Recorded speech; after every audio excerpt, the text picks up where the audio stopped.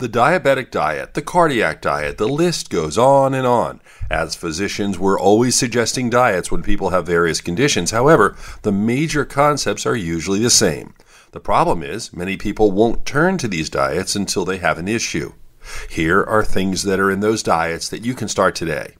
Cut back on saturated fats, choose whole grains, switch out starches for fruits and vegetables, and when it comes to vegetables, try to get 3 to 5 servings every day. It all makes sense, but what makes even more sense is starting early. With your health, I'm Dr. Brian McDonough on 1010 Wins.